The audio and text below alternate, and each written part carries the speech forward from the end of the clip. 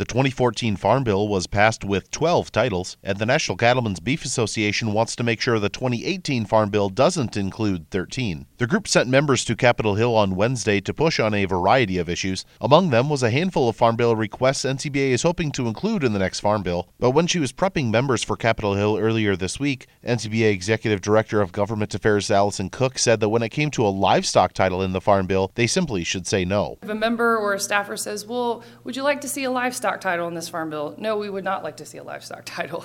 The request that I'm getting ready to mention can go into the miscellaneous title. We have no problem with that. That request is funding for a foot and mouth disease vaccine bank. For the Farm Bill, NCBA is also voicing its support for conservation and research spending. Cook says a livestock title could lead to issues that would go against NCBA policies. So in having a livestock title, I think it opens us up to conversations about things like gypsa and cool and other items that we don't want to get into. I think animal welfare might fall into that as well.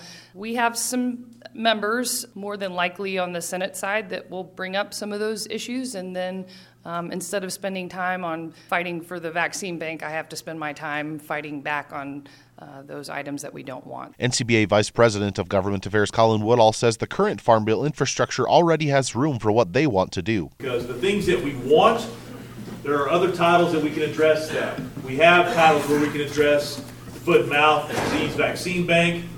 There's the title where we can show our support for the conservation programs like EQIP. There's the title where we can show our support for agricultural research. So we don't need, as an industry, we don't need an additional title to take care of what our priorities are. Of course, there are several groups that are supportive of the country of origin labeling and gypsa language NCBA is trying to exclude. Reporting for AgriPulse, I'm Spencer Chase.